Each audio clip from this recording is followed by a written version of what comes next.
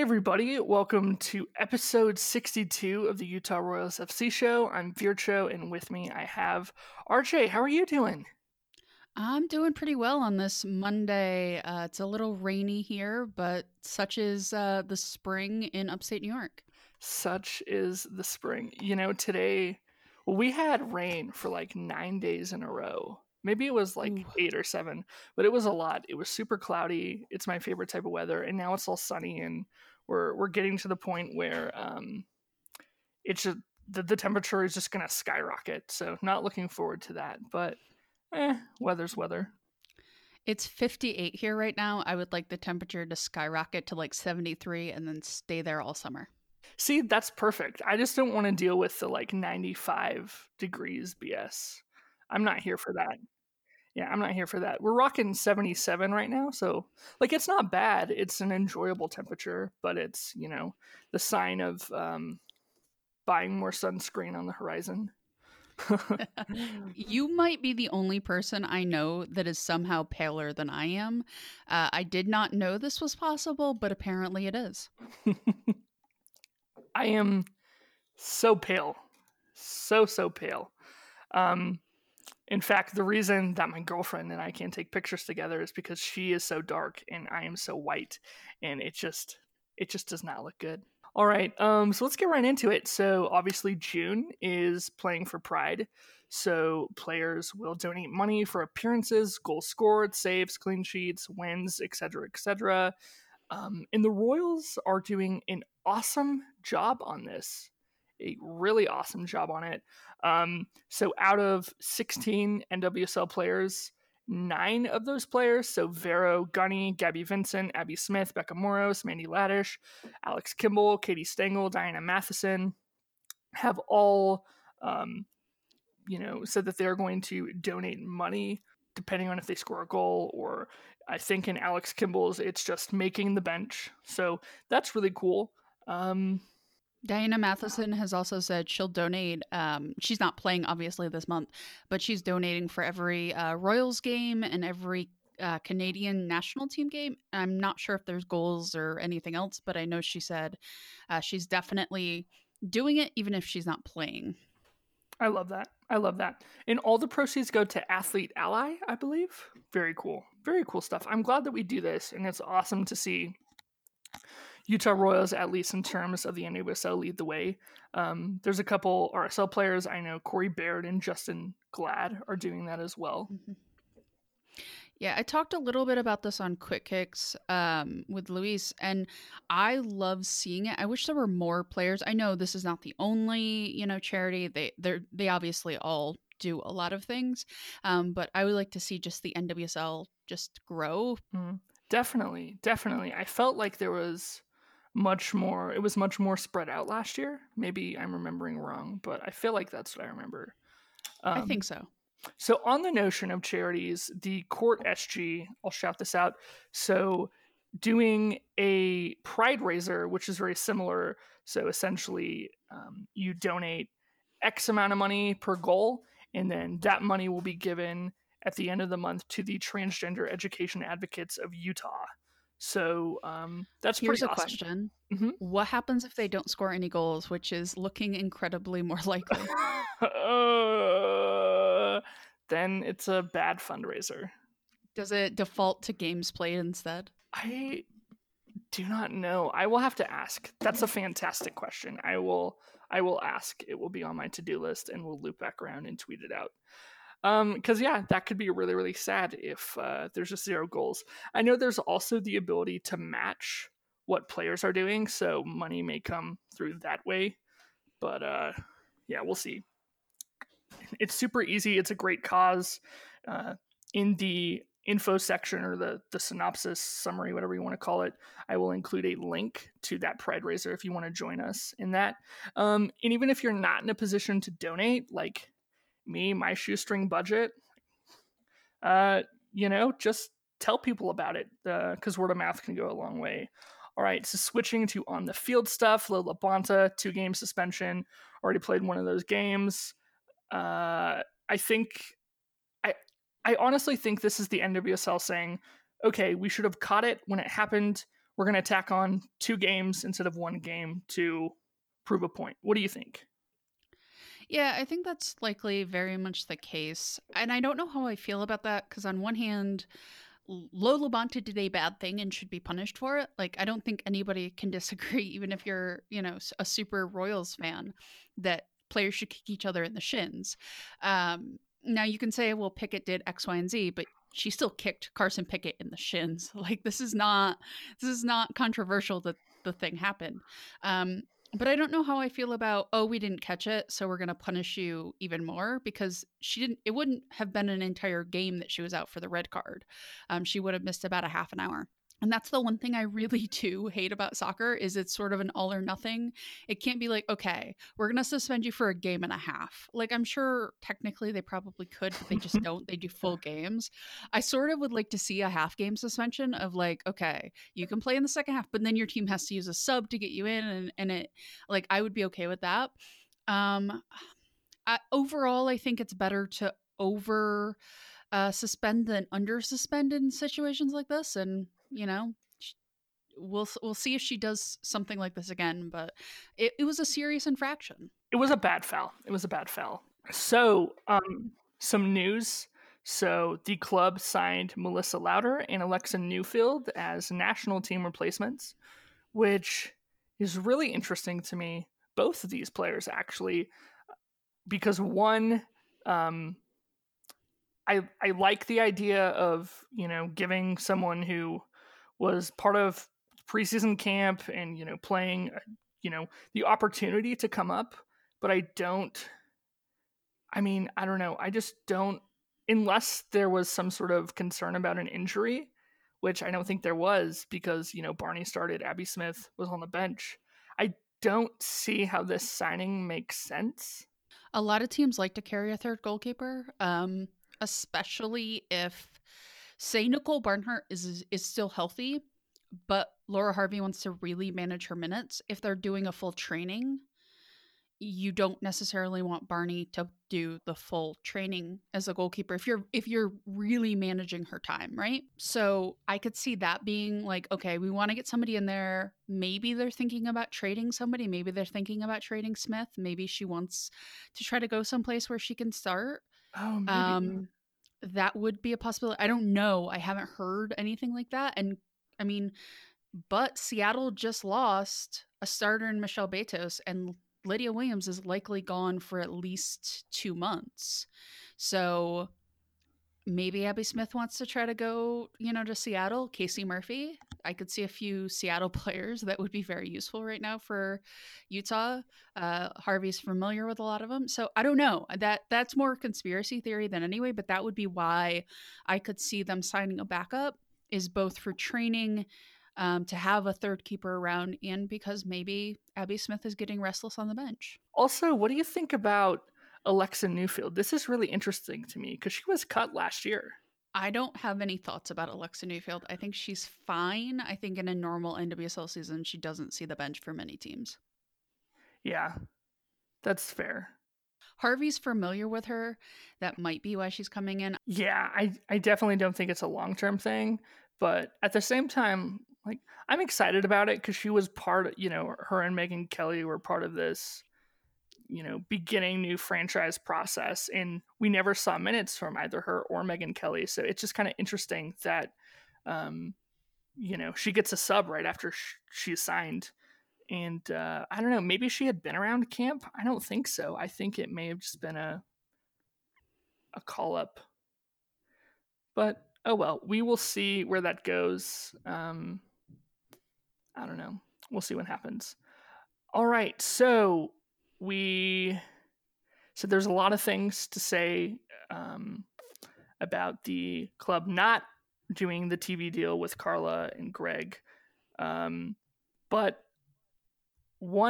I guess you could say one step forward is happening. So there is a radio broadcast now on ESPN 700 with Carla and Landon Southwick. I think that's huge for the club, but it's still, obviously not where we should be.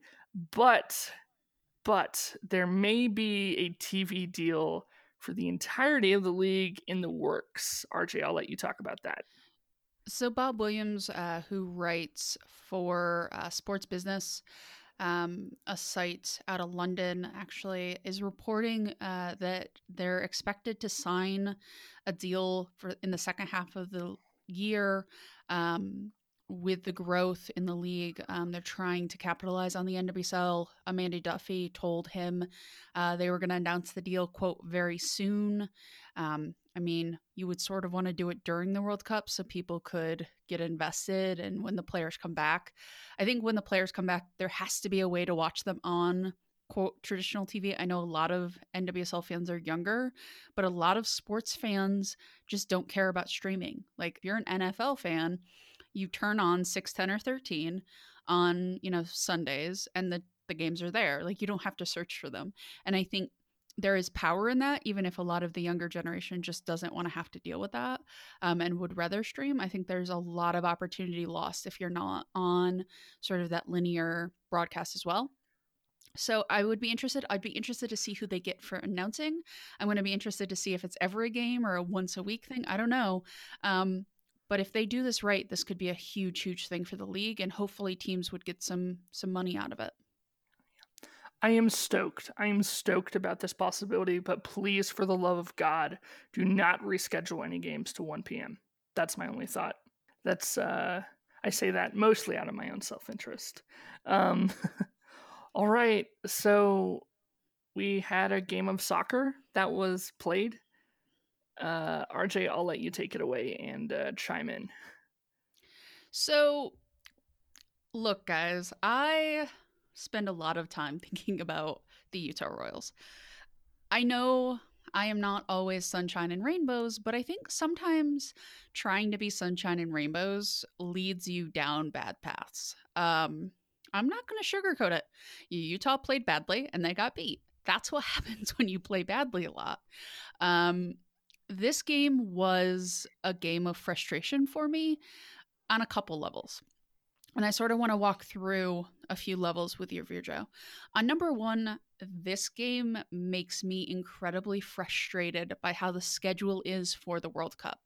Because you take a talented team like Utah, right? You have Kristen Press and Kelly O'Hara and Becky Sauerbrunn and Desiree Scott and Katie Bowen and Rachel Corsie, right? Like those are talented players.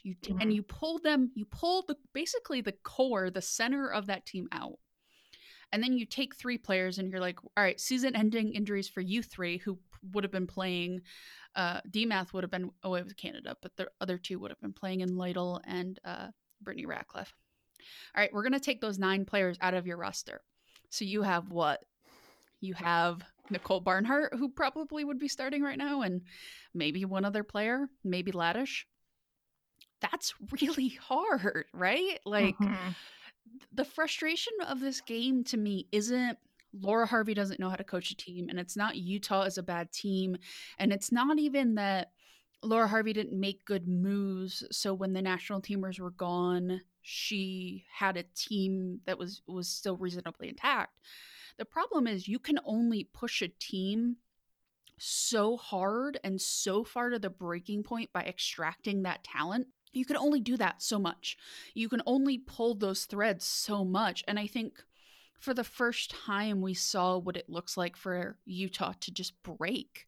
They could not handle it because they've lost so much and they've had to deal with these knocks and they've had to deal with players who have gone cold in Katie Stengel, who, I think Laura Harvey was counting on. The midfield hasn't played really cohesively. Gunny's had to be farther back, which neutralizes a lot of her special skills. So for me, this is a game of the Utah Royals found their breaking point and actually broke a little bit. Now, if they can take the 2 weeks off and recover, or they can, do a little rearranging, I don't think they're broken permanently. But I want to get your thoughts just sort of on that idea of this is what happens when you just extract all that talent and make them play games sort of like playing games on a twisted ankle. Eventually you're going to break it. I agree with that. But I also think that a good portion of the league is also playing that game. But not Washington, not Washington, I agree. But I still think that they're that Utah is deep enough and good enough, and what they've shown us this year, even with players missing, good enough to get a result or even a draw against. I mean, maybe not even a draw, but a performance that was not piss poor, looking like they didn't care uh, out there. I think that it could have been closer, especially when you look at how young and inexperienced so much of this Washington roster is. Yeah, tactically they're playing great, but I think talent-wise, Utah is better than that, and it just did not click. I do think there is some of that frustration, right? Like Amy Rodriguez is not playing like herself. Katie Stengel has gone cold. Gunny's having to play a little bit out of where she would prefer probably to be on the field. Laddish is still working back to being sort of the player that she used to be. I do think some of it is just that frustration of it, of you take a team who even now they're still not a bad team and they just can't get it all together, and I think that breeds frustration. That breeds them making bad passes because they just want to get one pass off, and it leads to them playing tight, it leads to them missing opportunities, it leads to them sort of, it's that self-replicating cycle where they're playing bad because they're playing tight, they're playing tight because they're playing bad. Yeah, I agree with that. Just, I don't know. For me, this game has been one of the most frustrating games in franchise history, and maybe that's because I sort of maybe think that Washington, maybe their record is better than what they actually are. Um, and I don't know, there were just so many potential opportunities in this game that got shut down because I felt like there wasn't enough movement as a unit, right? If you were to look at Vero this game, she is kind of the only player that played rather well in this game. And maybe I'm being harsh, but it seemed like she was just playing levels above the rest of the team, and the rest of the team just could not keep up with her. So I agree that Vero has definitely been the player on this team that has played the best. But Vero's also the player on this team who is playing in the right position and is hot, right? Like Katie Stengel is playing in the right position, but she's just not playing very well. Amy Rodriguez is playing in the right position. She's getting goals, but she's going so quiet so often. So I think Vero is, if Kristen Press was here, I think Vero and Press would have 7-9 goals by now, right? Like they looked really good together the few games they had. The problem is Press isn't there. So Vero, one of my frustrations with Vero is she's doing these really great things, but she's not tailoring them to the personnel she has. She's making these passes that Press would jump on, and I'm sure when she gets back, she's going to be extremely happy to have. But Kristen Press isn't out there. It's Katie Stengel and Amy Rodriguez, who are both great forwards, but they're great in different ways and they make different runs. So the one criticism of Vero I would have is it seems like she's playing a game for a player that's not on the pitch right now. That's fair. That's fair. But I think that, I mean, I don't know. And maybe this is just from, unfortunately, this week I was only able to watch it live. I wasn't able to go back and rewatch it. But at least from the TV perspective, it just feels like, I don't know, there's just not cohesion. I don't know if I want to say that there wasn't effort, because I'm sure there was, but from the TV's perspective, it looks like there just wasn't. Now, the last 15 minutes were a lot better, but up to that point, it just seemed kind of casual. Did you feel that way a little bit? Yeah, but I think that's been their problem all year. I don't think that's a new thing. I think all year, a little bit of that lackadaisicalness sort of crept in. That's the reason they didn't beat North Carolina. Yeah. Like, they just don't have urgency when they score. And the problem is when they don't score, they still don't have the urgency, which bit them in the butt this time. It became something where they went down and then they went farther down. You never saw the, can I swear? Go for it. So you never saw the McCall Zerboni "we're fucking winners" moment that the US had. You never saw anybody do that.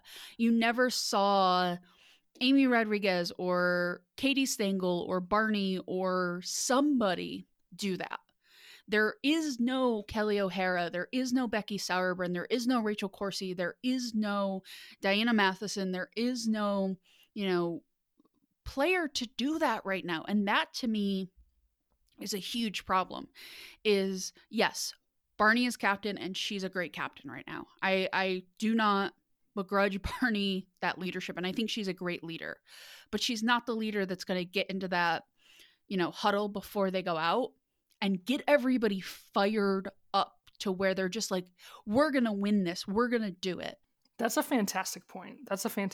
And I never approached it from that lens, honestly.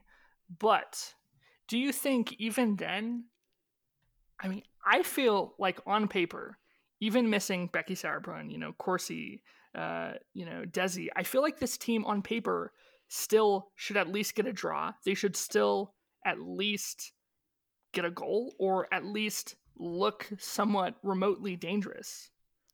They should look remotely dangerous, yes. You were absolutely right there. Amy Rodriguez should be playing better than she is.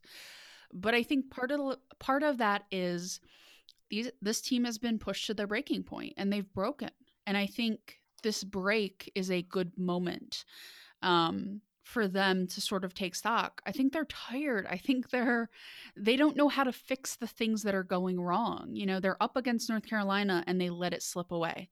They get beaten by Houston. They get beaten by Washington. I think it's just taking a mental toll. I think World Cup years are fundamentally harder than any other year in soccer because of how it works out. I honestly don't think A-Rod had that bad of a game. I think there just wasn't, it wasn't her best game. She has scored 4 goals in each of the 4 matches, so she obviously didn't get a goal. I don't think she was horrible, but you're right, I don't think she was good. But I personally would not put a whole ton of that blame on her, but that's just me. I just feel like there wasn't a build-up. There wasn't whatever was trying, whatever the tactical plan was, just was not effective. And I think Laura Harvey said that in her post-game remarks. She said, I didn't prepare them enough. I didn't prepare them well enough. And I think that is a fundamental part of playing Washington this year. This is a very different Washington team. This is a incredibly cohesive. Washington has a little bit of what North Carolina had last year. Maybe not the talent, maybe not the personnel, but they have just a fundamental belief that they can go out in any given game and win. And that is a huge mental advantage when you're playing a team as talented as Utah still is, but they don't seem to have that belief. And I think that mentality is what really helped them, and Ashley Hatch being just incredible. Mm-hmm. Yeah. That's a fantastic point. I think if you were to look at this game, at least from the TV perspective, because being there is completely different when you can see the whole picture, but it looked like Washington were the go-getters. They wanted to win the game. They wanted to do everything they could to win the game. Ashley Hatch, fantastic. That goal is phenomenal. Their movement was great.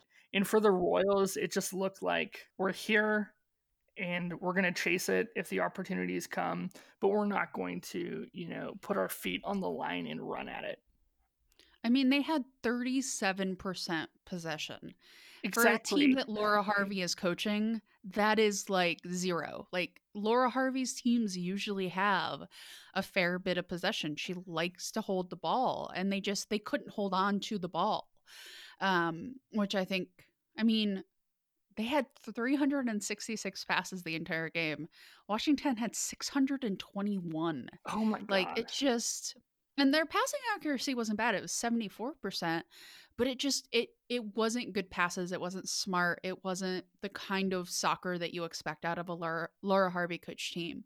And I think it's as hard for the coaching staff to lose the players as it is for the other players on the team. Oh, absolutely. Laura Harvey put together an incredible team, and she's having it sort of ripped away from her bit by bit, and she has to get through games. Now, I do want to talk a little bit about two things that are going to come in the next game. I'm not sure we're done with Washington, but there's one thing I want to ask you specifically. Sky Blue is the next game. Should they just say screw it, throw numbers forward, just attack all game mercilessly, be like, all right, backline Barney or Abby Smith, you hold it down. We're just gonna attack, because they seem to try to sit back a little bit and try to play this sort of like a little bit tempered style. Part of me thinks they should just say, you know what, we're just gonna go for it, and if we get beaten, we get beaten. But let's just go balls to the walls a little bit. That's a great question. Yeah, I don't think you come with the approach that if we get beaten, we get beaten. I do think you change something. I think you change something tactically. I'm a big fan of Katie Stengel, but to be honest, this year, her performances have been very underwhelming. And I say this because I love the team, right? Like we are not, we wouldn't be overly critical of the team if we didn't care about it and we weren't passionate. But for me, I don't know. Like you said, she's cold, but she's been kind of consistently cold all year, at least from my perspective. And so I really like this 4-4-2 at first, but I think we switch back to a 4-3-3. I think, and this is probably a super hot take, you put Amy Rodriguez at the top at the 9. I think you put Vero on the left or the right wing, whatever her preference is.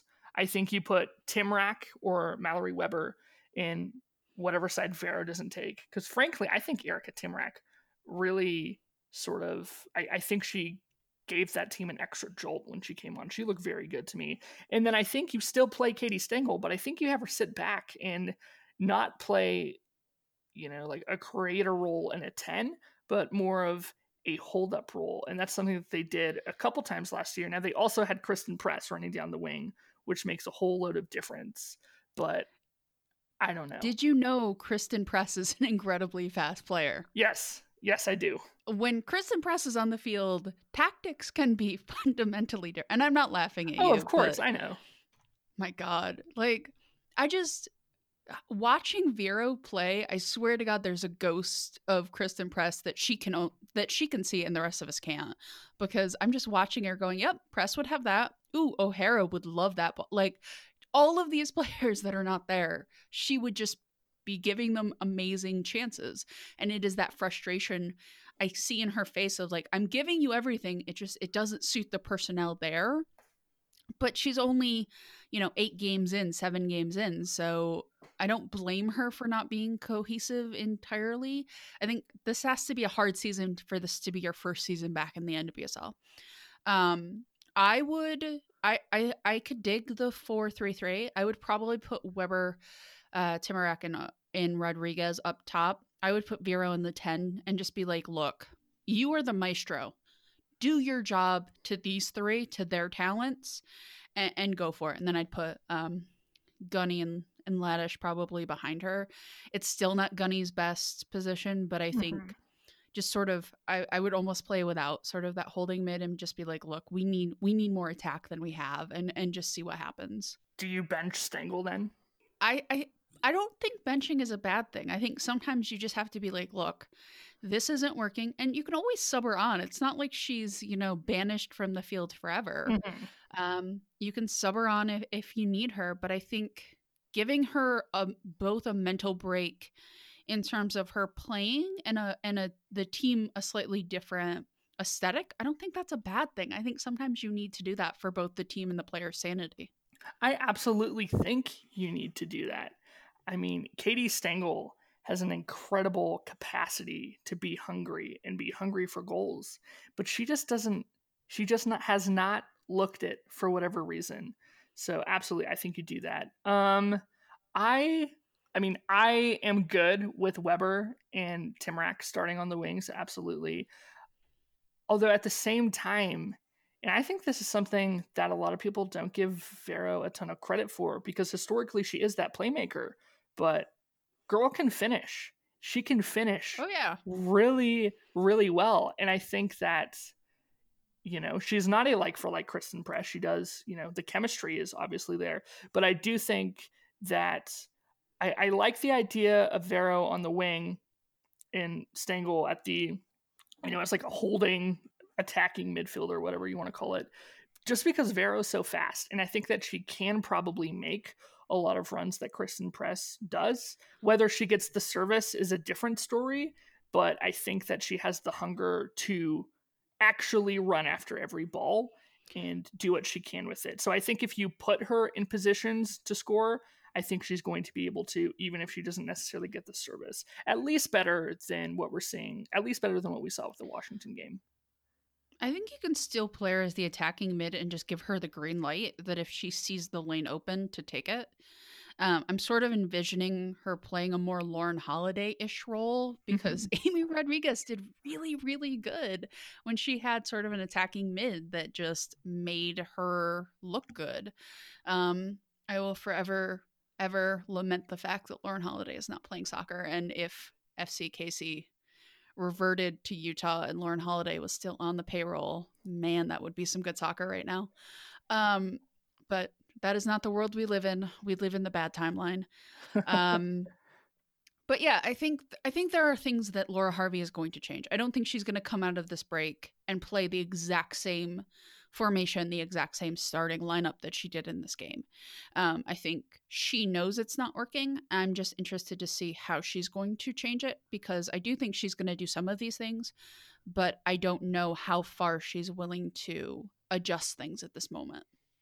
Because everything is going to change in 5 weeks when everybody comes back. Exactly. Oh, it makes everything so complicated. I do want to talk about some math I did, if you will indulge me. Absolutely. So the players came back from the World Cup, the US players came back around the third week in July in 2015. Now, they went to the finals of the World Cup and they won it, and there were celebrations, and it's been 16 years and all that. So that would be my guess for as far out as they would possibly go. So that is the second Sky Blue game. The team plays Sky Blue twice, Portland and North Carolina, which are not easy games. The Portland and North Carolina especially are tough games. But if the team can get 7 points in 4 games, which I think is reasonable, 2 wins at Sky Blue and then a draw either against North Carolina or Portland, they're sitting in 20 points when the cavalry comes back, in a sense. And I think they'll be okay. Now, it'll take a game for chemistry to come back, maybe, but I think they can hold on. They just have to have sort of 20 points when everybody comes back. And you're going to assume, and I know it's sacrilege, but Scotland's not going to the final of the World Cup, guys. Corsi's going to be back sooner. Bowen's going to be back sooner. Potential Desi Scott is back sooner, depending on how Canada does. So if those 3 players come back reasonably soon, like, before the North Carolina game, and then before the Portland game on the 19th, and then you get the Americans back before the 27th when they're playing North Carolina, they're okay. Suddenly, a lot of these questions of, who plays here or who plays there, it's suddenly, oh yeah, Desi Scott plays there, and Kristen Press plays there, and Becky Sauerbrunn and Rachel Corsi play there. All of these questions suddenly go away. And we're going to have new questions. I don't expect them to come back and, Kristen Press scores a hat trick every game. But the questions change. And I think looking at it that way versus, oh man, are they going to get through this break at all? Looking at it and being like, okay, there are reasonably 4 games probably before they get back. These are the 4 games. If they can get 7 points, they'll be okay. I think that's a lot less scary to look at. Yeah, you are hitting the nail on the head. Though I do think you need to get 6 points against Sky Blue. I think at least one of those games is a must-win game, especially with how... Oh, I think both of them are. Yeah. If the Royals were going to do well, I think the Wosa Independent talked about this a little bit in their preview, but they needed to get off to a good start. And the Royals got off to a dream start.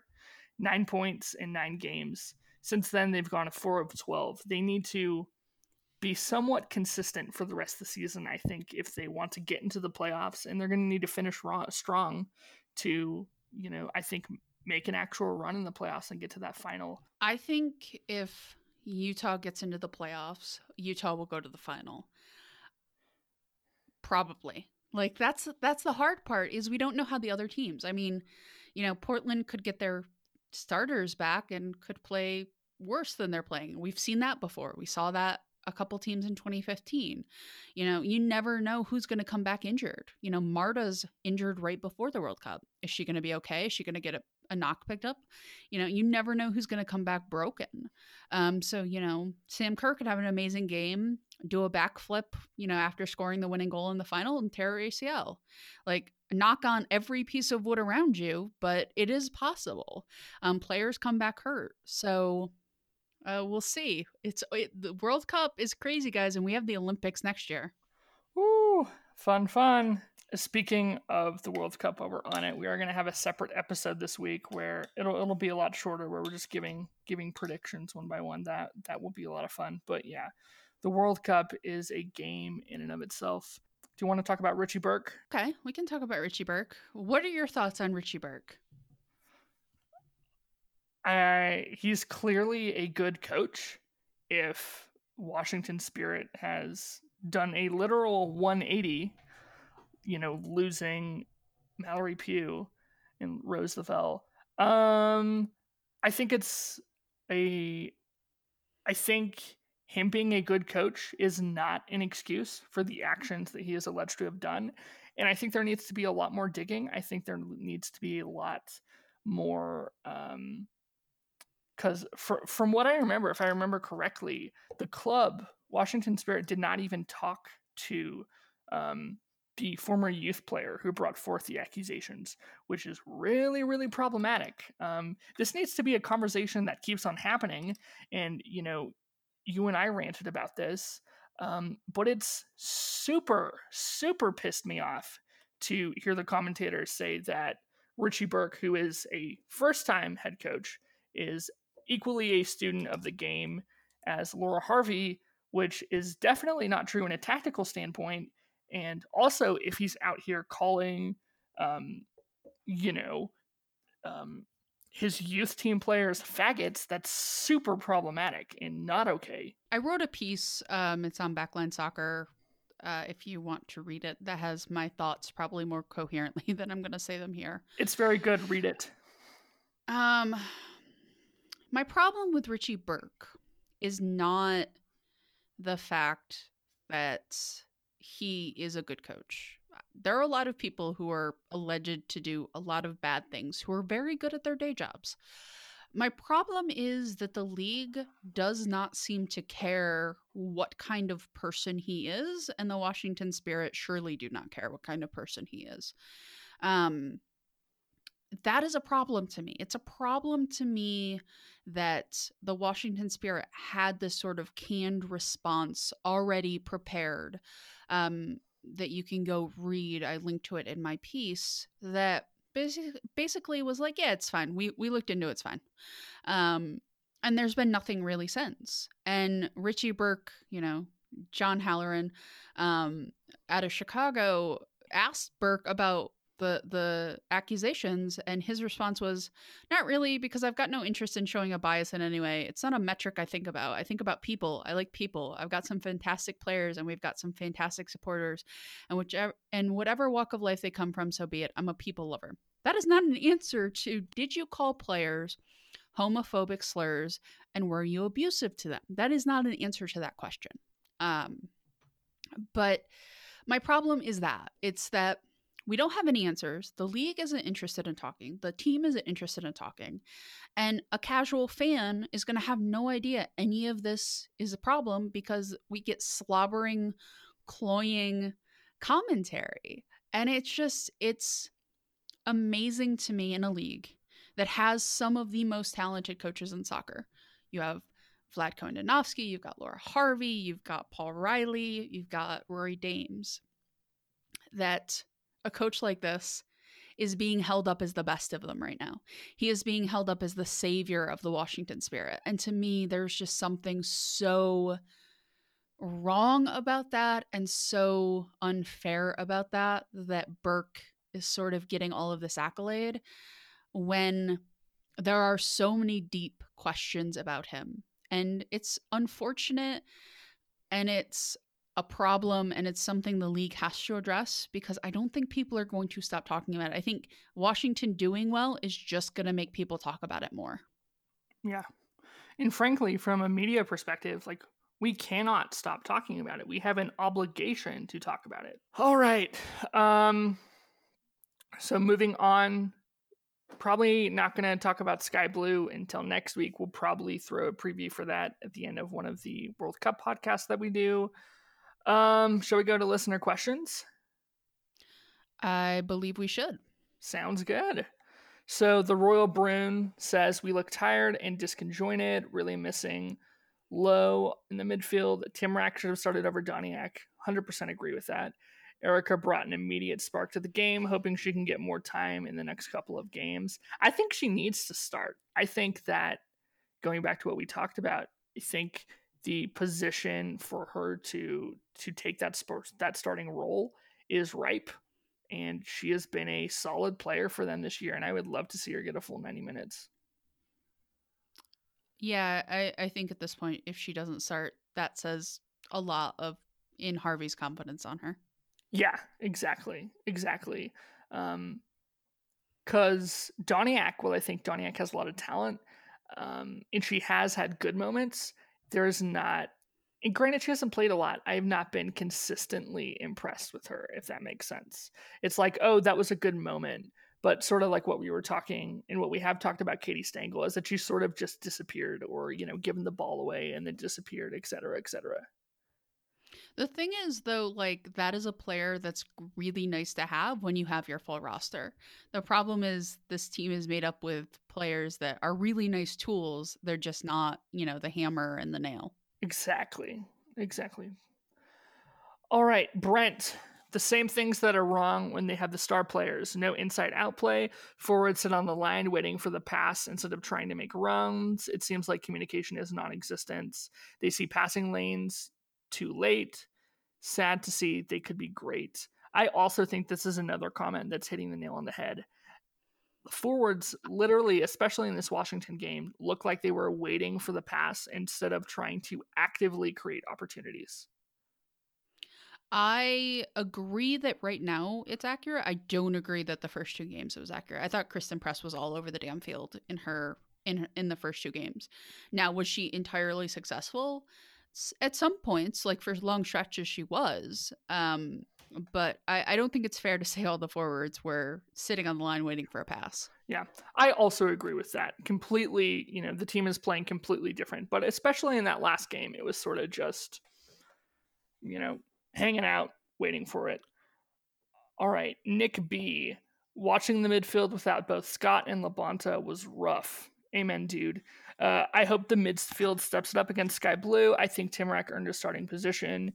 Here is to hoping we can get back to our winning ways. Go Royals. Yeah, a midfield without sort of your bruisers can be rough. And Desiree Scott was excellent her first few games before she left with Canada, like flat out excellent. And seeing her not seeing her not there, you sort of see how important she was. Mm-hmm, mm-hmm. I think one of the biggest questions for this club long term is going to be who replaces Desiree Scott when she decides to retire. I don't think that will be super soon. I think she still has several more years, but I think looking long term, we've talked about this a lot. She is incredible. All right, Ian, does the team survive the World Cup window? I hope, man. I do not have nuclear annihilation in my calendar yet. Yes, I think they survived the World Cup window because they are lucky enough to play the second worst team in the league twice. I think if they didn't have 2 games against Sky Blue, this would be a much tougher 4-game stretch for the next 4 games. But they do, and I think that is as fortunate as they get. If they can't get 6 points from Sky Blue, then I think deeper problems are there than how things have gone so far. Yeah, agreed. All right, Elizabeth, what do we do now? You take a deep breath. You go have something that you like to drink, alcoholic, non-alcoholic, whatever, and you just take a deep breath. Like, honestly, just taking a deep breath, understanding that this is not the end of the season, that they still have opportunities, they still have winnable games on their schedule, they are going to get the majority of the team back. That should make you feel better. Looking at it and saying, okay, it's rough right now, but they're sitting in the top 4. They could be down where Seattle and North Carolina are, but they're not. They're in a good position. Be okay with the fact that, yes, if you take 9 starters out of a lineup, the team is not as good. When you put 6 or 7 back, the team is going to be better. Yeah. Agreed. It's not the end of the world. Plenty of time to recuperate. I think if the game against Sky Blue looks like it did against Washington, then I press the panic button. I pressed the panic button then. I was debating with myself whether I wait another game, because then I think that's evident that something is just really, really not clicking. But I think that with the 2 Sky Blue games, like, we'll be fine. So 1 point just for everybody to take stock of. Utah currently has 13 points. They are 7 games into a 24-game season. They will score over 40 if they just keep on pace with what they're doing. The Chicago Red Stars got into the playoffs last year with 36 points.